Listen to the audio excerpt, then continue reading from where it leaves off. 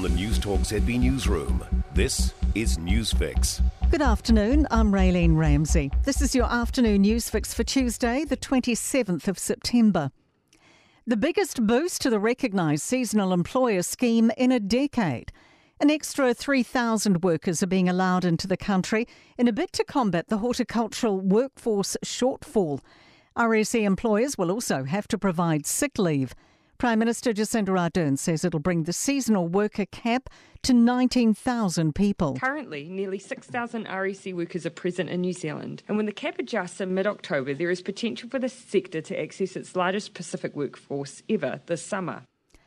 A baby stopped breathing and was hospitalised for 10 days after a pharmacy mix-up saw them given the heroin substitute methadone.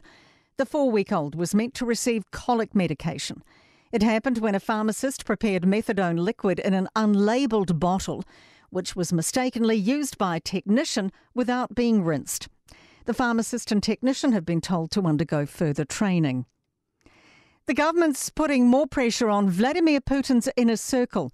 Foreign Affairs Minister Nanaia Mahuta is slapping new sanctions on a group of powerful Russians. Deputy Political Editor Jason Walls has more. A further 19 people close to Putin have been slapped with travel bans and face having assets frozen if they're in New Zealand. Mahuta says the 19 are part of the Russian political elite and includes the president of the Chechen Republic, as well as a number of others who support Russia's invasion of the Ukraine.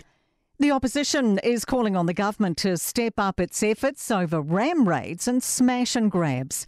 The latest high-profile attack involved a gang of youths smashing up a Michael Hill store in Hamilton, wielding hammers and injuring a security guard.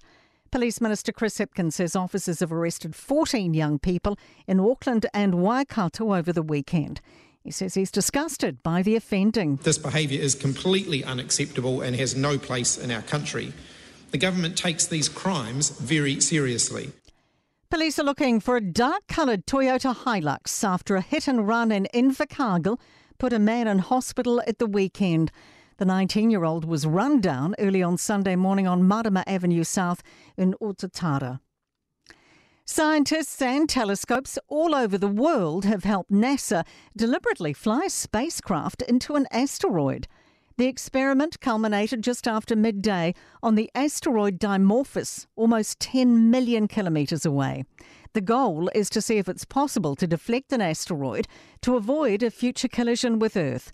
Coordination lead Dr. Nancy Chabot says planetary defence is an international issue. This idea came about from international scientists talking to each other, working together, in order to make this moment happen for NASA's Planetary Defence Coordination Office. To sport headlines, and Breakers coach Mody Maor has revealed Captain Tom Abercrombie was at risk of losing sight in his left eye following his freak accident in the NBL Blitz. Last year's US Open runner Leylah Fernandez, runner-up that should be, has been signed to play in January's ASB Women's Tennis Classic in Auckland, joining world number 8 Coco Gauff in the field. And French rugby referee Mathieu Raynal admits he deleted his news and social media apps from his phone following the first Bledisloe Cup test in Melbourne, where he called Wallabies first 5 Bernard Foley for time wasting. I'm Raylene Ramsey. That is your latest news fix. We'll be back with the next update tomorrow morning from the Newstalk ZB Newsroom.